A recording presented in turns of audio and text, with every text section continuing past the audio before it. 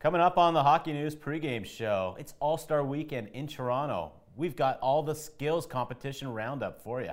Trade season's here already with Elias Lindholm and Sean Monahan already off the board. And the NHL intends to go to not one, but the next 2 Olympics. All that coverage and more. I'm Ryan Kennedy. I'm Michael Trikos, and this is the Hockey News pregame show, brought to you by BetMGM and NorthlandHockey.com.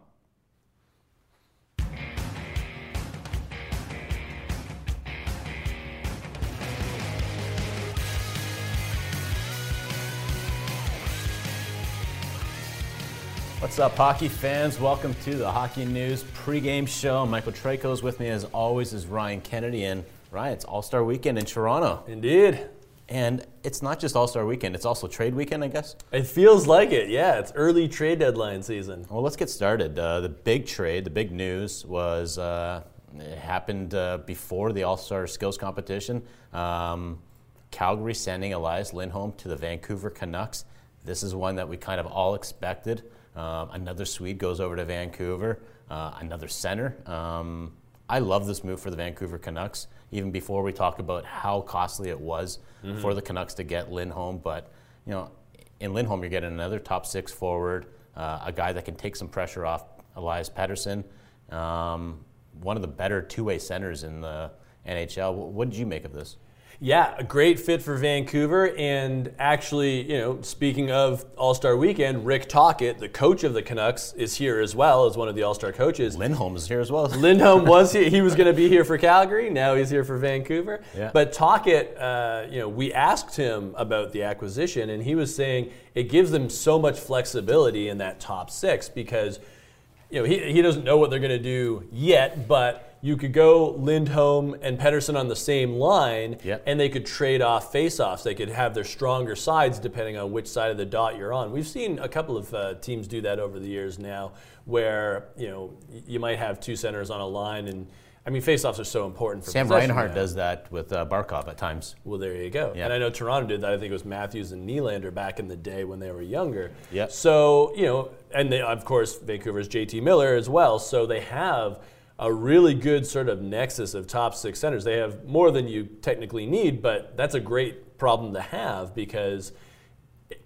Tocchet was also saying when you have the center coming down low, you know, when you're trying to break the puck out, having 2 centers is better than having 1 center, and you know, sometimes it's going to have to be a winger going back for the puck. Much better to have a center doing it because they're more acclimated to it. So having 2 natural centers on one line, just in terms of defense and transition to offense, is an advantage as well. So just even strategically, this is great for the Canucks, on top of the fact that, as you mentioned, Lindholm is a fantastic two-way player in his own right. Yeah, you know, I talked to Lindholm on Thursday after the trade obviously happened, and I talked to Pettersson, and both of them are just ecstatic. Like, from Pettersson's standpoint, he said this is just an amazing show of faith from management. You know, nice reward for Vancouver players. Right. You know, you're leading the division, despite what the underlying numbers might suggest. And, you know, you didn't wait to the trade deadline to get this guy. You didn't wait to kind of you're starting to slump and maybe Edmonton is past Vancouver in the standings. You're getting a Lindholm right when Canucks are cooking, so to speak. Yeah, and I think that's a big thing that it's almost a trend we've seen in recent years where if you're going to make a big splash and you're going to toss out some very nice assets that we'll talk about in a second, you want to get as much runway with that player as possible because he's going to have to learn your system, your structure. He's going to have to develop chemistry with your top players. You know, I mean, who knows? Maybe Lindholm and Miller work better together in the end. It's good to figure that out now versus a few weeks from now. Yeah, so work the out all longer the the better. kinks. Yeah, I love that. Another big. Oh, let's talk about the return. The pieces that had to go the other way, and whether you think, you know, did Calgary really make out well with that? I think Calgary did very well. You get a first-round pick, which is obviously the gold standard of any, you know, deadline or pre-deadline trade. You know, Kuzmenko is kind of interesting because we've seen him be a very good goal scorer, and I think Calgary could certainly use that. Now, is he going to play any defense for you? Probably not. And you know, you look at that Calgary lineup now with Lindholm subtracted, it's like how many top-end forwards can actually play defense in Calgary? Nazem Kadri's a great two-way guy. Kadri for sure. Yeah, but Huberdeau, maybe not. Yeah, they might have too many guys that are... Mangiapane. They've got offense for sure, but Definitely. do they have two-way? It's hard to say. Now, at the moment, they still have great defense. But who knows what will happen in the future at the deadline with Calgary, because we know a lot of teams are interested in Chris Tanev, Noah Hanifin, guys like that. Obviously, the big name, Hunter Brzustevich, for me at least, he's been one of the top scorers in the OHL this year, and he's a defenseman. So it's not that he's leading defensemen in scoring, it's that he's up at the top with everybody. And, this is a player his defense has come along. He's a pretty sturdy kid. So a very interesting option as an offensive defenseman that is not lost in his own zone. And then Yoni Yermo, another prospect, towering guy at 6'5". I think Calgary and Craig Conroy, nice little deal for them. Yeah, it's always tough when you're trading within the division, but to get a guy like Brzustevich, personally, I would have loved to have seen him on a power play with Quinn Hughes. But now he's going to probably be quarterbacking a future power play in Calgary. Another Canadian team that made a huge splash, or maybe we'll determine if it was a huge splash. Sure. Winnipeg Jets getting Sean Monahan from the Montreal Canadiens, and off the start, Montreal had to take on Monahan. They got a first-round pick when they actually took on Monahan. Now you trade Monahan, they get another first-round pick. Right. That is the definition of asset management. So. Sorry, I can't even pronounce it because I'm just flabbergasted at how well the Canadians did here. Yeah, and I mean, Sean Monahan, when healthy, was a very effective player for the Habs. So, win all around for Montreal in that respect. But from Winnipeg's perspective, again, a team that needed to be rewarded by their GM, right? Because the Jets have been so good this year. And they've had some injury problems, Mark Scheifele obviously being a prominent one. And, you look at their depth chart before this trade, and they had Nemesnikov at number 1, which is not ideal. And obviously that's not the plan. When Scheifele comes back, he's the number 1. Sure. But now you have a guy in Sean Monahan who can really be one of those middle 6 centers and give you that great depth where, I'd prefer to see an Adam Lowry on a 4th line. Yeah. And totally. They've got a guy like Gabe Vilardi, who if you go Scheifele, Vilardi, and then Monahan, Lowry, I mean that's a pretty nasty crew in a playoff series. You got a lot of skill, a lot of size there, guys with different versatility. So for the Jets, it's a first rounder, that's pretty heavy, and there's a conditional pick that Montreal will get in 2027 if the Jets win the Stanley Cup. So who knows what's going to happen there. But, I look at Winnipeg right now, and Cole Perfetti's still very young. Mm-hmm. He's only going to get better, and he's already pretty good. You've got Brad Lambert in the system. You've got Rutger McGroarty in the system. So they have forwards coming up. I always like to have a first rounder, but if I'm looking at Winnipeg right now, I'm saying, okay, well, the future's now for them. So I don't mind them giving up a first rounder because they've drafted pretty well over the years. Yeah, I was talking to Connor Hellebuck before the trade happened, and I was talking about him about championship windows and how Winnipeg has really kind of propped it back up after it looked like it was closing. And I said, well, where are you guys in your kind of development evolution? And he's like, we're winning a Stanley Cup. That's where our sights are set. So getting a Monahan, I think you lose Pierre-Luc Dubois, you lose some size in that trade for Gabe Vilardi. You lost some size in Blake Wheeler as well. But Vilardi's pretty big himself. Yeah. Not a bruiser per se. No. Hey, compared to a Monahan or a Dubois, I still think those guys are a little bit bigger. And, the thing I like about Monahan is, he's played for Calgary. He's played in that sort of that Western Conference style. At his best, and I think that's the hope, is that Winnipeg gets the Monahan that, we've seen lately in Montreal and that we used to see in Calgary at his best. So I think this could be a sneaky good trade. I agree. Yeah, I think Winnipeg did really well here. And again, it's the sort of reward where it's we want as many weapons as possible because if you're going to head into the playoffs, You never know what's going to happen. It's always a war of attrition with injuries. It's good to have a guy like Monahan who can step up and be a second-line center. He could even fill in as a number one center if you really needed him to. And it has been a busy All-Star weekend. The Los Angeles Kings dismissed longtime head coach Todd McClellan. The Kings have been down in the worst way recently, really fallen down the standings. Yep. So was this the right move? Was this a justified move in your mind? It was kind of an inevitable move. We were all just kind of waiting for this to happen, whether it was going to be before the All-Star break, after the All-Star break. It turns out it was during the All-Star break. Right. Cam Talbot is being overworked. The players are starting to point fingers at each other. So something has to give. I like this move in the sense that, hearing the comments from Cam Talbot, and I had a chance to talk to him, he was saying that, the players really kind of control that room, whether it's a Kopitar, whether it's a Doughty, a lot of veteran voices there. I almost get the feeling they need a guy to kind of kick them in the butt. I don't know if that's Jim Hiller, but certainly by all reports, Todd McClellan is a very player-friendly coach. Maybe they need a kind of a Sutter-type coach.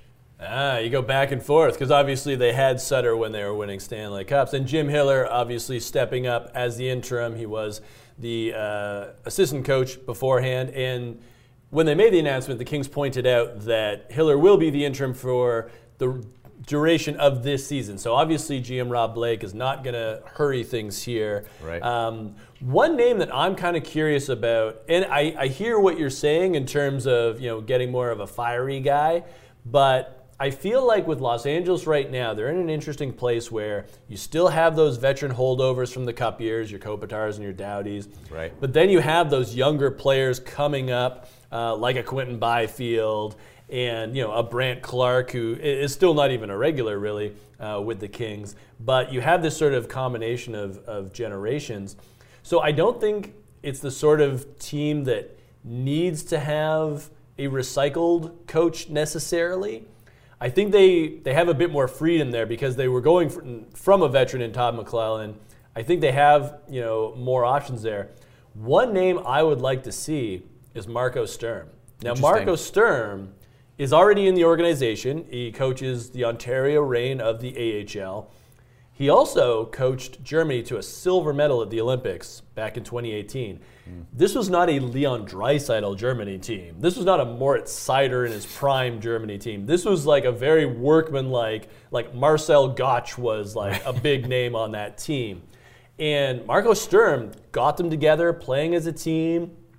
And I remember they had a shot against the Russians in that gold medal game. I remember that game. Didn't work out, but they were there. So I would like to see Marco Sturm get his shot in LA. I think that'd be pretty interesting. You know what I also would like to see? A trade. I keep hearing about Pierre-Luc Dubois. They're not happy with him. Doesn't seem like he's happy there. Right.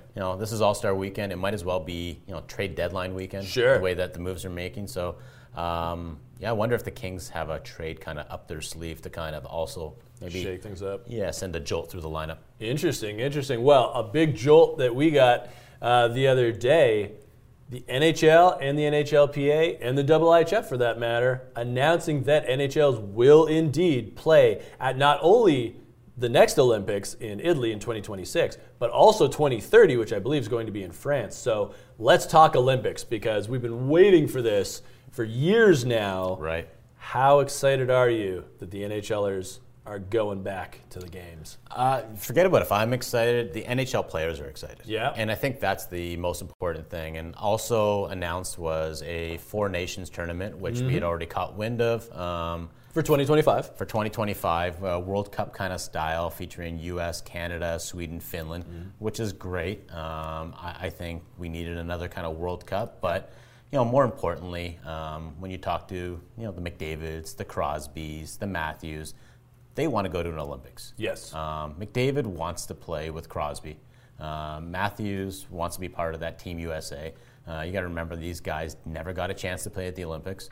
The last time they were held was, 2014? Are we going back that far? I think so, yeah. Yeah, so, there's going to be a lot of questions as to what the roster is going to look like because, in a couple years from now, Sidney Crosby, who was the captain of the last Team Canada, he's going to be approaching 36 years old at that time. Yeah, and you know what? I think Crosby will be there. I think he's there in the next one. Yeah, I think he's 2026 for sure. 2030, hard to say because you have to keep in mind Crosby has been in the NHL since he was a teenager, and he's had some hard miles, and he's had some long cup runs as well. I mean, that's the only downside of being a multi-Stanley Cup champion is that you've had some short summers. And granted, it hasn't been like that recently, but 2026 for sure. And I'm even thinking like, you start putting together the lines in your head, and I'm not sure where Crosby fits in, in a year and a half, which is sort of what we're looking at here.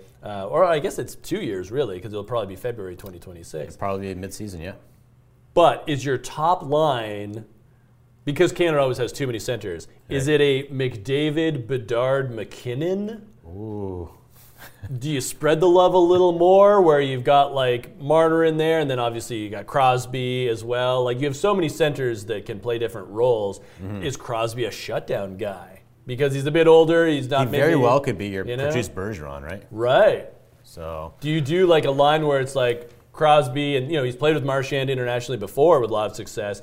Is there a third guy that you put on that line? One name that's already out there that I'm kind of intrigued by, I think Adam Fantilli would probably make it, even if he's the 13th forward. I think him and Bedard should probably be on that 2026 team. Yeah, the other question I have is who captains the team? Like, do you still have Sid as the de facto captain, or I think it's got to be now, McDavid. Is it McDavid's team? Yeah, I think Crosby gets an A, but I think it's got to be McDavid as the C. I agree. I think this is his time to shine. I feel sorry for these guys. Like, I remember talking to Mark Scheifele years ago, him saying, I might never, ever get to play in an Olympics. And it's kind of looking that way now. Because 2 years from now, I don't think Mark Scheifele is going to be on this team. Maybe not. Brad Marchand has never even played in an Olympics, if you can believe it. Wow, that's a good point. He had the World Cup. And he probably was not going to be there because 2 years from now, he's a little older. Like Crosby, we're saying, even at the age of 36, where you've seen what he's doing now, he's top 25 in scoring. Yeah. He's going to be there. He's more than a point per game, but age 42 when 2030 comes around, what do you think he's going to be? I think he might be management for 2030. Like maybe he's the Wayne Gretzky Olympic manager, that we saw back in the day. Maybe Crosby takes on that role in 2030. That to me would be intriguing. Which is just wild when you think of like the management team could be an all-star cast of like maybe Drew Doughty's on that team as well. Maybe Jason Spezza. Sure, yeah. So a lot of kind of things to kind of ponder, and I think that's the greatest thing about having the Olympics in the in the future now is we can start kind of putting together where does Canada stack up against the U.S. Yeah. We haven't even talked about is Russia going to be there. I think we all kind of hope that things start simmering down and that you do have a Team Russia. Yeah. But it's interesting because obviously Canada might not even be the favorites when we're talking 2 years from now. I was going to say real quick as we sort of wrap this segment up, Team USA I think has to be the favorite in 2026 because Canada's going to have some big questions in net. Yes. Is it Aiden Hill? Is it Jordan Binnington? There's not a lot of options for 2026 and not a lot coming down the pipeline. Whereas you look at Team USA, firepower, no problem. Austin Matthews, Jack Hughes, Quinn Hughes on the back end, Jack Eichel up front. The defense is going to be just ridiculous. Yeah. McAvoy, Fox, Slavin is your shutdown guy. Brock Faber should be there. Oh, yeah. Right? In net, Demko, Ottinger, Hellbuck, like three of the best goalies in the world. It's got to be Team USA's medal to lose, right? I think so. The only weak spot usually, traditionally, has been down the middle. But now you just mentioned Matthews, Eichel, Hughes. Jack Hughes. Yeah. That's a pretty good 1, 2, 3. I don't even know if Canada has a 1, 2, 3 that kind of rivals that. Probably do, but yeah. But I mean, it's going to be tight. So, anyways, we're going to talk, I'm sure, a lot of Olympics before the games even come. It's a couple of years down the road, but we're joined in studio by Florida Panthers site editor and reporter David Dwork. David, let's talk about the skills competition on Friday night. I'm saying this is the greatest skills competition I've ever seen, and for the simple reason is it was a skills competition. It wasn't like a stand-up comedy act. This wasn't open mic Tuesdays. Evening at the Improv. Yeah, how did you guys find it? Yeah, when I was walking out last night, the one kind of resonating thought was this was so much better than last year. Like last year, like I told you guys before, I think we'd still be sitting there watching it if it was going on. It just dragged on forever. They did a lot of good things this year.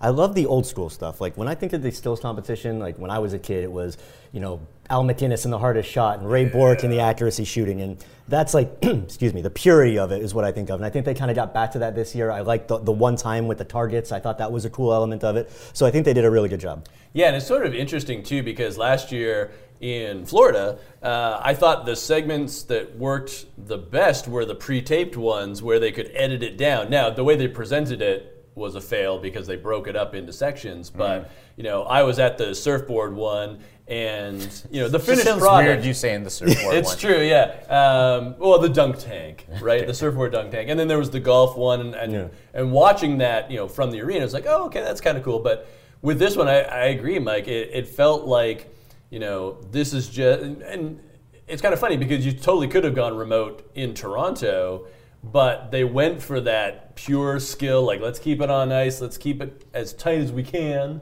for an all-star skills competition, and we saw a lot of guys step up. Well, credit Connor McDavid because he obviously stepped up, but he had a huge role in deciding what the skills events were going to be. And, when I look at like Connor McDavid, he's the greatest player in the NHL right now. He might go down as one of the greatest of all time. Probably will in that group of three or whatever. You think skating, you think stick handling, you think, the guy can put the puck wherever he wants. He's just, he's got skill just oozing out of him, and he showcased it in every single event that he was participating in last night. And I don't know how it was going to translate because I read on the sheet, it's like obstacle course. They're going to have to go through these kind of pylons and all that. And I was like, oh man, this could get very lost, especially with the point system. But from just a pure spectator standpoint, I was like, this makes a lot of sense. Like, these are skills that you see in a game. Yeah. One of the things that I thought was cool about the way that they played it out was kind of to your point. They kept it all on the ice. They got away from like what really dragged last year was like they're doing these cool breakaways. They're wearing costumes. We don't totally know what they're doing or they're saying like, oh cool, there's lifeguards or look, there's a guy with the cape. And especially like when you're watching in the building, if you don't know exactly what they're trying to pull off, it can get a little tough to sit through. Yeah. So I think, whether it was McDavid that had the input and said maybe we need to take a step back and go back to what works from an original standpoint, but it worked. Yeah, and it's funny, we were talking beforehand, it didn't rely on their personalities so much because, let's face it, hockey players tend to be kind of reserved. Like, it's not like, the NBA slam dunk competition or something like that where, it plays to the athlete's strength. I think this sort of played to their strengths. But I will say, and I'll get your opinion on this as a Florida Panthers beat writer, we got a villain last night.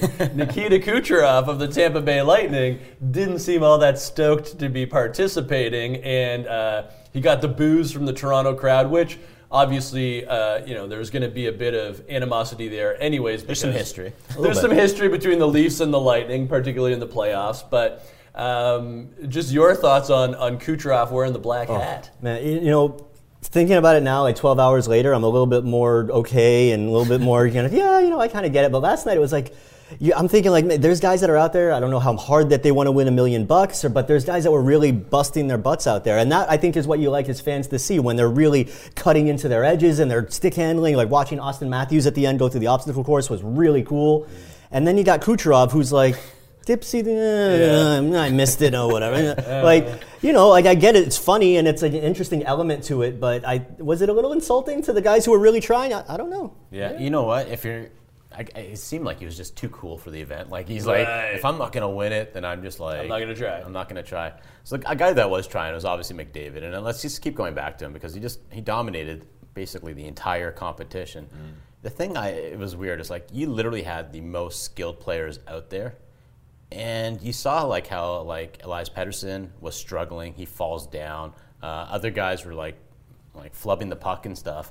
McDavid just like scooted through that thing like a video game character. Yeah. It really did kind of highlight that there is another level between the Petterssons and even like the McDavid the McKinnons or the Kucherovs, and then a McDavid. Like there is a gap there, and you don't have to be a hockey fan to understand or appreciate just how ridiculous this guy is. Yeah, we get those generational guys like every so often. Like you think before McDavid, he's just Crosby and Ovechkin, and then before that we had the purity of the '90s with like Mario and all those guys. But I mean, who is at McDavid's level? Like when you talk about just his skills, whether it's stick handling, shooting, vision, I mean, he's at a completely another level. And you talk about like video game, imagine his skill level has got to be way higher. Yeah, it'll be interesting to see in maybe 2-3 years if Connor Bedard gets to that level of skill, because if you think about his release and his hockey mind and just his hands in general, like he doesn't have that breakaway speed of McDavid. I mean, basically nobody does. Yeah. But Bedard, I could see him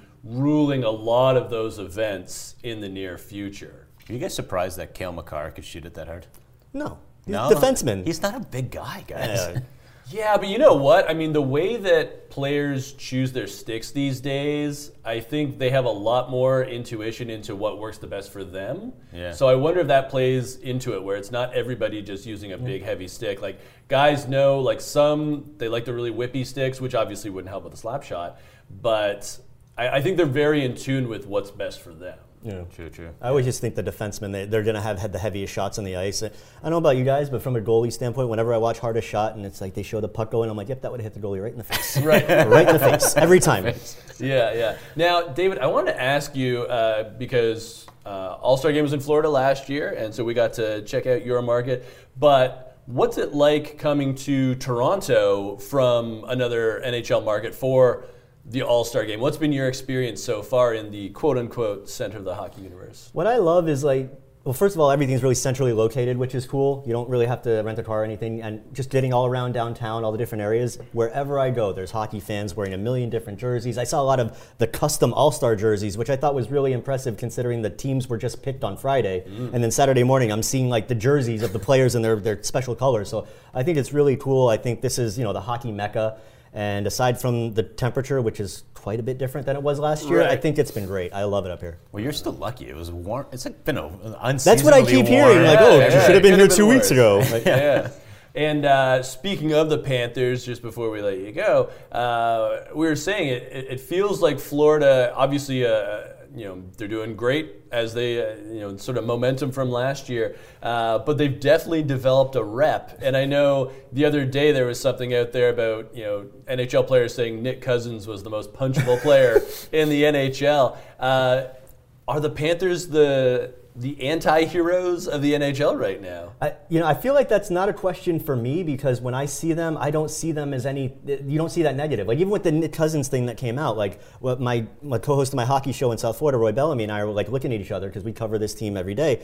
Like, is Nick Cousins really that dirty? Like Yes. Well, that's the thing. Everybody I don't know if it was it just last year when he really pissed everyone off in the playoffs and he scored the goal against Toronto, or is it like deeper rooted? Like, because I really haven't seen it, and he's such a great guy and everybody loves him. Like, he's one of those guys that you love to have on your team, right? And you hate to play against, right. But I can't wait because he's been hurt from what happened in Arizona. I can't wait till he comes back just so I can ask him, like, so do you think you have the most punchable face? Like, right. How did you react to that? Because it's something funny, and I'm sure they cracked up about it, but it's good to be the anti-hero, right? Like, I think the Panthers would love to be in that situation considering where they've come from. It's definitely, I can see it as a chemistry thing, and nobody wants us to win kind of. Athletes love that. It's a great identity for a team that, forget about the regular season when you're looking at playoff teams. I don't want to play the Panthers. Yeah. I especially don't want to play against Sergei Bobrovsky, and you can see that last night. No one wanted to face Bobrovsky in that one-on-one. No, he looked great. Yeah. He's really taken his game to another level over the past about calendar year or so, and watching him in the playoffs last year and seeing like, okay, this is peak Bobrovsky, and the fact that he's carried it to this year, I mean, the Panthers will go as far as Bob will take them. Awesome. All right. Well, thanks again to David for joining us in the studio. We got more hockey news pregame show coming up after the break. Stay with us. Welcome back to the Hockey News pregame show, and we are joined now by Curtis Martin, a writer for our women's site. And Curtis, big weekend here in Toronto. We've seen a lot of PWHL participation, including on the Thursday, the 3-on-3. So let's start there with just that showcase and what it meant to have this new league that's going so well so far show off their stuff. Yeah, well, I think, talking to the players after the game on Thursday, this meant a lot to them, but I think it means a lot more to the players that weren't able to play in this game. I think talking to Sarah Nurse with the media afterwards, she was talking a lot about how, it's great that they're able to play in this game, but they're thinking about the other 60 players or however many other players are in this league that weren't able to play in the game yesterday and that they were able to represent them. I think that was the biggest point for them, in showing that, the women's game is as entertaining as the men's game, and that they should have an equal share of the market as the NHL. Were any of you guys surprised that the women didn't participate in the skills competition this year? I know in past years, like I was in the San Jose one when it was Kendall Coyne. Right. She whipped around the ice. And she beat Clayton Keller in the fastest skater. Exactly. And I thought for sure we'd see, whether it's accuracy shooting or those obstacles. I think that would have been a perfect showcase, again, to show off the skill. I think it was I agree with you. I think it was a little disappointing. I think there's a couple players, I'm sure we'll talk about her later in the segment, but Alex Carpenter has, I think, one of the best shots in the world, let alone in women's hockey. I think we saw that in the first game of the season against Toronto, and she obviously wasn't playing for the skill or showcase yesterday, but I think that, just bringing these players, kind of like a Trevor Zegras did with the All-Star last year, where you have specialty skills for these players that they can come in, show their skill, and that just only grows the audience for this league more. Yeah, well, and it's interesting too, because I know the NBA All-Star Game's coming up, and there's going to be a 3-point showdown between Sabrina Ionescu and Steph Curry. And a lot of NBA players and former NBA players are like, she might take it, right? So if you're talking accuracy and, the way they did it this year, just timed and everything like that, it would be cool to see. Would Alex Carpenter beat Austin Matthews or Connor McDavid? Yeah, even the hardest shot. I don't think anyone's going to beat what Cale Makar did, but I just want to see, how hard they can shoot, because I think it opens a lot of people's eyes, the same way that, McDavid might have opened up some non-traditional hockey fans' eyes about just how skilled the players are. I think even for to that point, I even think having some of the goalies involved for that shootout that would have been good competition. Yeah. I think that's an underrated part of the women's game, is how good the goaltending has been in the game. And I even had, when I was talking to Troy a couple weeks ago, he's saying that, I feel like the players are catching up to the goaltending. The goaltending has been a staple of the women's game for so long, and to not see them participate is kind of something that maybe the NHL should look forward to. Well, and if you think about, some of the women's players that have sort of gone into the men's game a bit, it's always been the goaltenders. You're right. Yeah. Yeah, like Manon Riom or Shannon Sabatos played. Sabatos, yeah. Yeah, exactly. So let's talk about the league this year. And, at All-Star Weekend, a lot of questions were being asked to the players, the men's players, just about, what do they like about the game. And two things obviously stand out for me and for the hockey players is, the point system. We got 3 points for a regulation win. Versus what's going on in the NHL. And the other thing is the jailbreak, where, if you get a penalty and you score a shorthanded goal, player gets out of the penalty box. Can you talk about what you've noticed in terms of the women's game and just kind of, what stood out so far? I think it's sort of the jailbreak. It's interesting. I think defensemen have been more I don't want to say they haven't been trying for the offense on the power play, but I think they've been more conservative, trying to hold the blue line. I think the last thing that these teams want to see is giving up the shorthand goal, but not just giving up the shorthanded goal. It's also taking the power play away from them by giving up that shorthanded goal. I know we saw, Mantez for Toronto take the puck away on the blue line and lead to the first jailbreak goal in Minnesota in their first game in Minnesota this year. And I think that coaches have really been trying to crack down on the defense on the blue line. And I think, in the NHL, we've seen a lot of teams go with 4 forwards, 1 defenseman. I think if this rule is implemented in the NHL, you would see a lot of coaches go back to your 2 defensemen, 3 forwards to help counteract that. But at the same time, I think, coaches will admit the forwards are going to try and score. I don't think this is going to stop them from taking advantage of the odd man opportunity they have, but I just think that it adds a little nice wrinkle to the league. No, definitely. And Mike, you were saying with the standings, it's kind of interesting because obviously it's a condensed schedule, but teams are not necessarily out of it if they get off to a bad start because you're getting those 3-point wins. Yeah, I know. Luckily for Toronto fans, who as a franchise had gotten off to a rough start, it's not over for them yet. They have a big game later today against Minnesota. But with the 3-point rule and the 3-2-1 standings and point system, every team's really in it. As long as you can keep competitive games, you can take it to overtime, you can maybe consistently winning games, you can always be involved in being in the top of the standings. Obviously, you want to win games in regulation. You want those 3 points. But to have this system, it kind of allows things to be a little bit tighter than they might have been in the NHL point system. It was interesting. I was talking to a guy from the league, and he was saying that, the thing that stood out for him is, like, we're not talking about, attendance or, is the league going to get off the ground and stuff. He's like, a lot of the chatter has been about, like, hey, what does Toronto need to do to get some points here? Or, like, where fingers are pointing either like at the power play or the penalty kill or the goaltending.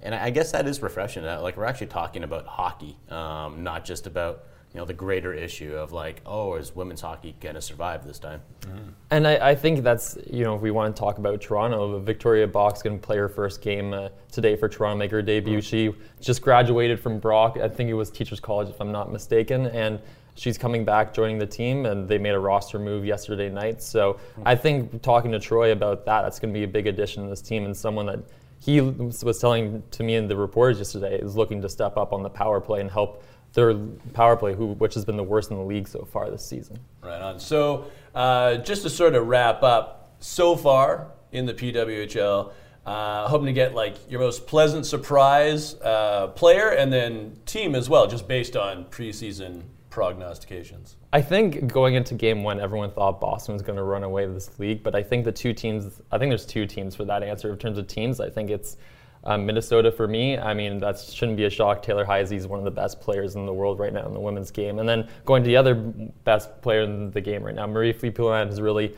carried Montreal, and those are two teams that I don't want to say they're pleasant surprises, but I think have done better than I expected in a league where I thought Boston had the most depth and was going to run away with things. Gotcha. Excellent. Well, Curtis, thanks so much for this. And for all PWHL coverage, go to our women's team site on thehockeynews.com. Ryan, you know what time it is. It is All-Star Rapid Fire time. Ooh, All-Star Rapid Fire time. Producer Connor, hit us up with some rapid fire questions. All right. Well, last show, you did your predictions for the All-Star Skills Competition. Mm-hmm. We kept track. Nice. Small addendum. When we did it, we didn't know Jack Hughes was not going to take part. True. So instead, your guesses there are Matthew Barzal. Do you want just the scores, or do you give us the scores? Yeah. All right, scores. So it was close. You both sucked. I had the winner. I know that. You did have the winner. Yeah. You guys picked Kucherov a couple times, which is a big mistake. Yeah. Going forward, never pick Kucherov. Right. But on top of the winner, you got the obstacle course right. Yes. You got Mr. Connor McDavid. Yes. Tricos, you got the fastest skater because you went out on a limb and picked McDavid. Connor McDavid. Yeah. Smart man. However, that was it. Well, Jack Hughes wasn't there, so. There you Jack go. Hughes wasn't there, but you replaced him with Matthew Barzal, who, granted, had a very good skills competition. He did. He gave McDavid a run for his money. He did. Yeah. But unfortunately, that does mean, Ryan, you won with a grand score of 2. Wow. Which is not great. No, that's not. Whatever. Still that's better that. than Kucherov. That's right. I did better than Kucherov. I got 2 points. Yes, that is very true. Yeah, and I tried. You did try. That's the most important thing. Let's stick with this All-Star theme, though. We didn't ever talk about the draft. Right. What did you think about the All-Star draft? It was okay. You know what was funny was I was talking to Nathan McKinnon in the scrum afterwards, and someone was like, "Oh, how much prep did you do as captain?" And he was like, "None." He was like, "I didn't even know we were doing it at the rink." He thought it would be at a studio somewhere. And we were talking before the show, in San Jose at the All-Star game, they did a lot of festivities at like a sort of theater concert venue beforehand. Like a concert hall. Yeah, it was more intimate. I think they probably, I don't know if a big arena was the right move. I don't think you need the draft. I don't think it added anything. I would have do away with it. Just, align them along their divisions maybe. Yeah, I don't mind the draft, but I would have liked them to have like more cocktails. Because Yes. as we've seen in the past, that's when they have the most fun. And they did have the celebrities that were there that kind of helped because, you have people that are obviously, very used to being, in front of cameras, public speaking and whatnot. So that kind of helps. But I think if we've learned anything over this All-Star weekend, it's that personalities are not the NHL's strong suit. It's just the have on ice that rules the day. And if you're going to have any fun, they have to be half lit. Yeah, just get them playing hockey. I don't know. Is that too much? Yeah, no, I think it's fine. Yes, that's too much to ask for hockey players. You know what? I'm only going to ask one more question. Okay. I have to ask it. It's mandatory at this point. Coach gets fired. Who's the next one who's on the hot seat? Yeah, it's been like a pretty brutal year for head coaches in the NHL. We're Player-friendly head coaches. Yeah, good point. Yeah, so there's not a lot left that are in danger because I think some of the teams that are underwhelmed is because of injuries. Like you look at New Jersey, for example. So I think Lindy Ruff is fine. I'm going to go with the easy answer, and it's Sheldon Keefe in Toronto because the Leafs, they gotta win multiple rounds this year. They certainly have to make the playoffs, which is not a given right now. So it's got to be that hot seat for me. Yeah, the hot seat in Toronto is kind of like the seat in my truck, Ryan. It's always heated. Gotcha. Okay, so Nice. it doesn't matter what the record is. Sheldon Keefe is always on a hot seat. But I'm going to throw out another name, Buffalo's Don Granato. I don't think he should get fired. I agree. I just think that where the Sabres are right now, they're almost running out of options or ideas. And I could see him being sort of the fall guy, a la Todd McClellan. I think he was doing a poor job as well. So, Right. I feel sorry for them, but that's the breaks. Yeah, and you know what? I mean, he's a good teacher, so hopefully they keep him on because they need some consistency there. All right, well, this is it for the Hockey News pregame show. Thanks again to NorthlandHockey.com and BetMGM. See you next week at the rink.